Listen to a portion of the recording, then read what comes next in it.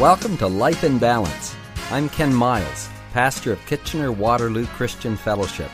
We all know that life can be hectic, and sometimes its demands can pull us off balance. The good news is that God has given practical insights in His Word for keeping life on an even keel, despite the pressures we may face.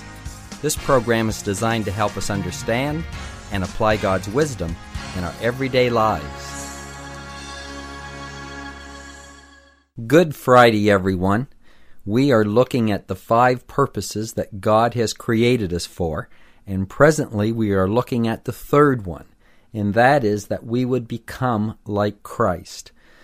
The process that God uses to make us more and more like Jesus is called discipleship, and we have looked at the different things that God uses in this process.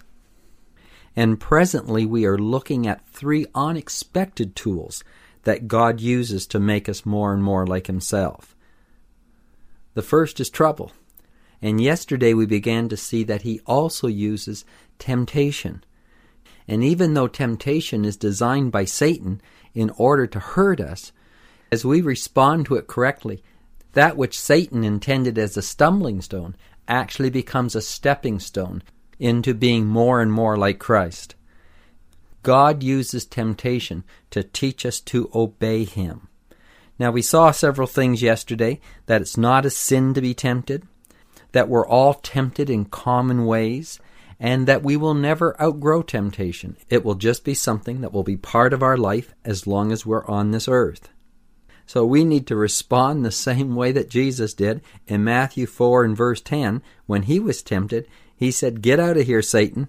The Scriptures say, worship only the Lord God, obey only Him." Now I want you to see something here. Temptations are always a test of what you love the most in your life. When we're tempted in the area of money, well, the test is, do you love God more or do you love money? When you're tested in the area of friends, well, do I love my friend more or do I love God more? When you're tested in the area of some kind of physical lust, the test is whether you love that particular pleasure more than you love God. So it's always a matter of what do you love the most. Now, of course, this is why some people are tempted in an area and another person would not be tempted in that area at all. You see, temptations always point to our weakest area. And so when you are tempted, realize, now God wants me to grow in love for Him in this area. And as I look to Him and I overcome this temptation, actually I am showing my love more for God than I am for this particular temptation. And so that which Satan has meant to destroy us actually causes Christ's life to be enhanced in us. Obeying God, saying yes to God, is a matter of love. It's not a matter of duty. Jesus tells us, if you love me, obey my commands. Now let me go on and share a couple of practical things to help you to overcome temptation when it comes your way. The first thing, keep focused on good thoughts. Philippians 4 and verse 8 says, "Fix your thoughts on what is true and good and right." If you're going to overcome temptation, you need to fix your thoughts on the Lord. You cannot hold a thought of temptation and a thought of loving the Lord in your mind at the same time. We need to overcome evil with good. You see, this is where we fall down many times. Many people try to resist the thought of temptation.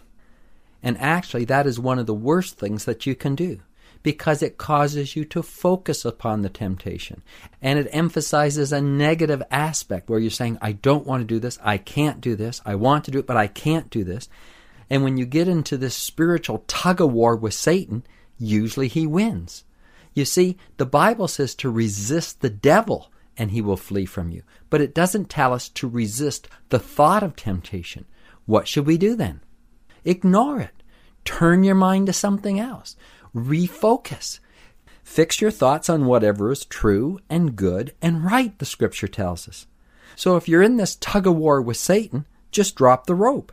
Walk away. Think about something different. I tell you, this is a tremendous insight in overcoming temptation, because Satan wants you to focus on the temptation. God wants us to focus upon Him. So don't fall into Satan's snare where he tries to get you to battle temptation. And so then he has you. He has your attention, and he begins to play with you. Don't play his game. Just turn to God. Begin to think about something different. Begin to quote a scripture verse. This one in Philippians 4:8 is a good one. Or begin to turn your thoughts on the goodness of God and what He's done in your life and all that He has done for you. And you'll find that you overcome evil with good. In other words, don't fight the darkness, just turn on the light. Don't be there trying to grapple with the darkness to throw it out of the room. You'll never be able to do that. But just switch on the light. Just turn your mind towards the things of God. That's why Romans chapter 8 tells us, they that walk in the Spirit keep their minds fixed on the things of the Spirit. So keep your mind on things above, and you'll find that temptations will lose their strong appeal. Now, the second practical thing you can do in overcoming temptation is to get a spiritual partner. Listen to what Ecclesiastes 4, verses 9 and 10 say. You're better off to have a friend than to be all alone. If you fall, your friend can help you up. Listen, you're not meant to live your spiritual life on your own. There will be times when you fall, and it's so much better to have a friend there that will help you get up. You know, the Bible says one will put 1,000 to flight, but two will put 10,000 to flight. Is it possible that you may be able to handle 1,000 temptations on your own, but with someone alongside, you could overcome 10,000 temptations? You see, when we're overcoming the enemy, it's so much better to have two than just one. The Scripture says that a threefold cord is not easily broken.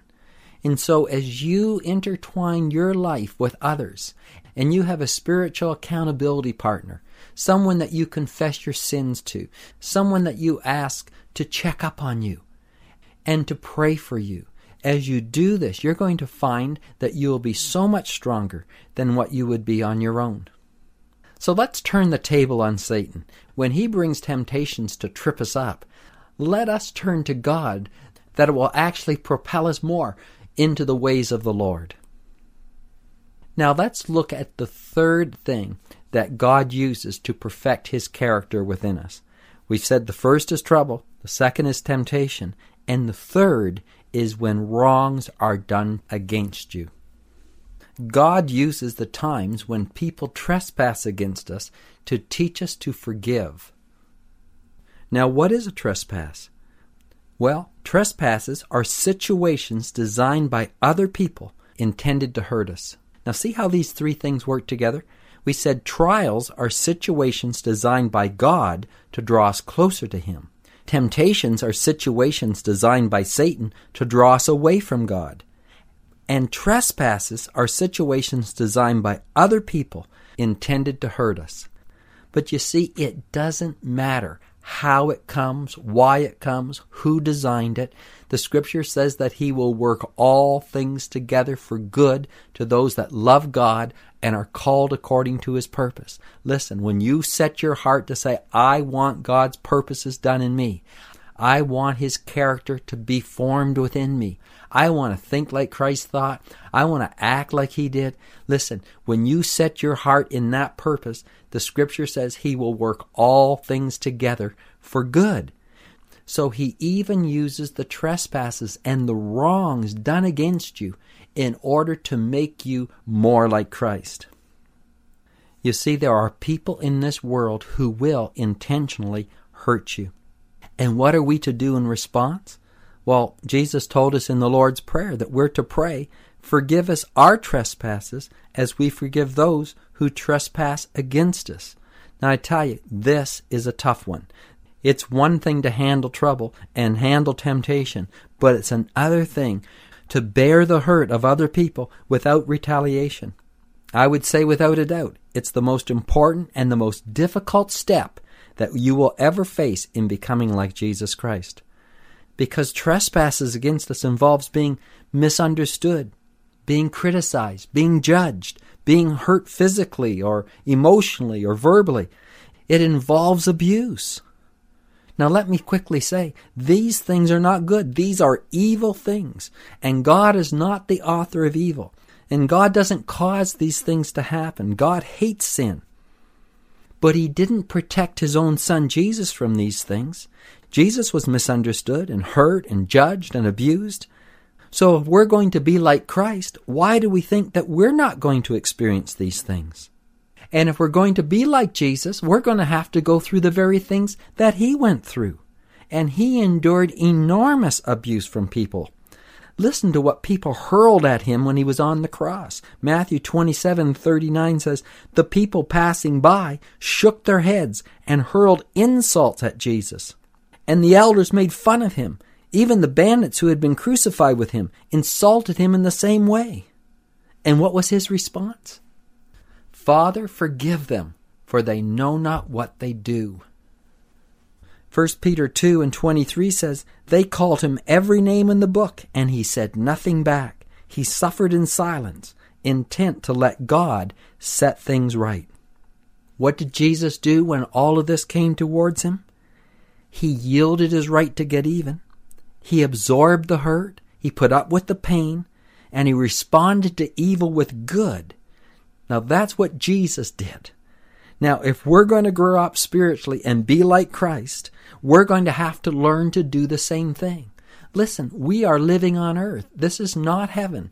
And you are going to experience in some kind of degree the same things that Jesus went through. We're not immune to being misunderstood and being lied about and being abused in some way. What are we going to do when this happens? We have to learn to respond in the same way that Jesus responded, if we're going to be like Him, if His character is to be seen in us. Listen, we may have heard the expression, to err is human, but to forgive is divine, and that is absolutely true. The only way we're going to learn to forgive is when we go through these kinds of situations. And so if we're going to be like Christ, and we're going to have this aspect of forgiveness manifested in our life, then we're going to have to go through these kind of experiences that allow us to understand and draw on God's power and begin to be able to forgive others as Christ forgave. This is what we're called to.